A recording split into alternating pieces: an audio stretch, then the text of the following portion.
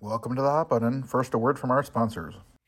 Academy Award nominated for Best Picture, Best Director, and Best Original Screenplay, Licorice Pizza is the story of Alana Kane and Gary Valentine growing up, running around, and falling in love in the San Fernando Valley, 1973. Written and directed by Paul Thomas Anderson, the film tracks the treacherous navigation of first love. Empire says Licorice Pizza is Paul Thomas Anderson operating at full capacity, a master at work. Now available to watch in theaters and on digital. Hi, it's David Poland. This is the Hot Button number 93, The Batman. No spoilers. This film is fascinating to me on so many levels. You've seen writing on the movie. It's a film noir detective piece that happens to be set in Gotham City, as designed by Ridley Scott and Gaspar Noé. Credit to Lawrence G. Paul and Elaine Judeau, their production designers. The dick in this one wears a mask. The dame in this one wears a pussy hat. And the bad guy is in the way of the bad guys in the city that the dick isn't really proud of protecting anymore. A classic detective story like this would usually be around 90 minutes, but here, it's almost 180. Probably because the filmmakers are trying to do what a movie inside of a movie, having to solve one mystery to get to the other, and didn't want to underplay either one. I saw the movie a second time before writing about it because I'm not so sure what I really think. I found it all engaging, but I also found there to be a lot of it. There are so many interesting ideas in terms of storytelling, but then some of them actually become repetitious. In comedy, there's a magic number of 3. But there's a club in this movie, no spoilers coming, where Bruce and Batman enter 3 times during the film. The second time is a direct callback to the first time, which is actually a terrific moment. The third time is clever, but is it really adding something? That, for me, is the riddle of The Batman. When is too much of a good thing? Again, don't want to spoil, and I'm not. But the final giant set piece is a complex, engaging, full of ideas, and it leads to one of the most beautiful comic book movie images ever. But there is still a part of me that feels like it was superfluous.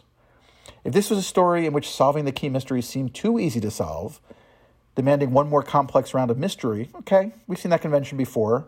There's another shoe to drop. But after 2 full hours of movie, with another 45 minutes to come pre-credits, even Imelda Marco's closet might seem too empty for another shoe. Then there's the central performance. If someone says to you that Robert Pattinson was great, they liked what the movie is.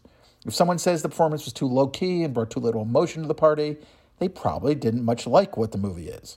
It reminds me a little bit of Nightmare Alley, a film that is magnificent in many ways, but also fell a little too in love with the carnival to leave as early as it probably should have. The Batman may spend a little too much time in the drudgery of Gotham on its way to the end of the second act, and then on to the third. There's an oddly flat moment when the character is finally shown dead after the characters in the film are not sure if they were actually dead. Why isn't the audience more moved by that beat emotionally? This strikes me as one of the keys here. This reveal doesn't really change the emotional journey we're on, and that is a problem. I may also be reacting a bit to the repetitions in the film. There are a bunch more than the one I already cited. I had a moment when I found myself musing on Eyes Wide Shut even, in which 2 dreams over 2 nights make up the bulk of the movie. The film keeps coming back to the same places, back to similar turns of phrase, back to ideas we've already engaged already. But this is also one of the things that's really cool about the movie. We know how the beat cop first reacts to Batman, then how he reacts in a second meeting, then how he sees Bruce Wayne, then how they engage a third time as Batman enters a crime scene. I like that. I really, really like that. But are the storytelling benefits of pace undercut by this kind of side detail? It's hard to really know. It's hard not to like Zoe Kravitz as Selena Kyle or John Turturro as Carmine Falcone. The magically unrecognizable Colin Farrell plays Oz, probably Cobblepot. He actually looks enormously like Harvey Weinstein. Great. Paul Dano gives what might be a career-changing performance. His turn reminded me a lot of actually a young Dustin Hoffman. Andy Serkis and Jeffrey Wright as Alfred and Gordon, not Commissioner yet, but Gordon, get the job of being Basil Exposition at a few different steps along the way. Wright is particularly burdened by the silence of Batman, though he makes it work, as he always does. Reeves is an interesting way as a director in how he manages the big set pieces. He has 3 of them in the film. In each case, the event at hand starts as one thing and becomes something altogether different. The last one, which is the most visually dramatic, is the only one where the intention to make the flip is made clear before the event.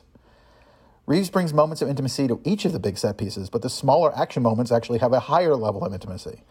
And you can see that in some ways, The Batman may have been a better movie with less freedom to destroy big stuff.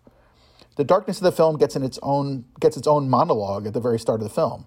And I love that opening. It sets up Batman's hyper self-awareness in a way that the film will stay true to until the very end.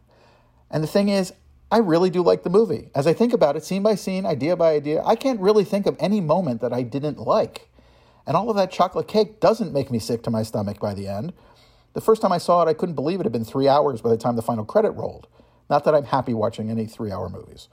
But part of me feels just like it's all too much. Part of me feels also like too much is what is special about the movie.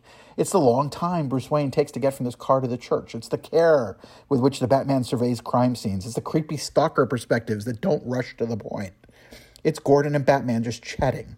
It's Selina walking through the nightclub. It's the clue that Batman and Gordon chew on for a while before a villain helps them with without thinking anything about it. It's the long shot that lasts 3 times as long as most movies would let it, in which the Penguin actually waddles, etc., etc., etc. This is not only not your parents' Batman, this ain't like any Batman movie we've ever seen. It has a lot of toys, but if you remember the very first Batman movie, Burton and Keaton, the trailer and the line, "Where does he get all those wonderful toys?" said by the Joker. Not in this movie. He has toys, but they aren't fun. They're all utilitarian. So, in the end, this may actually be the best Batman movie. It may also be the least entertaining Batman movie. It's really hard to say.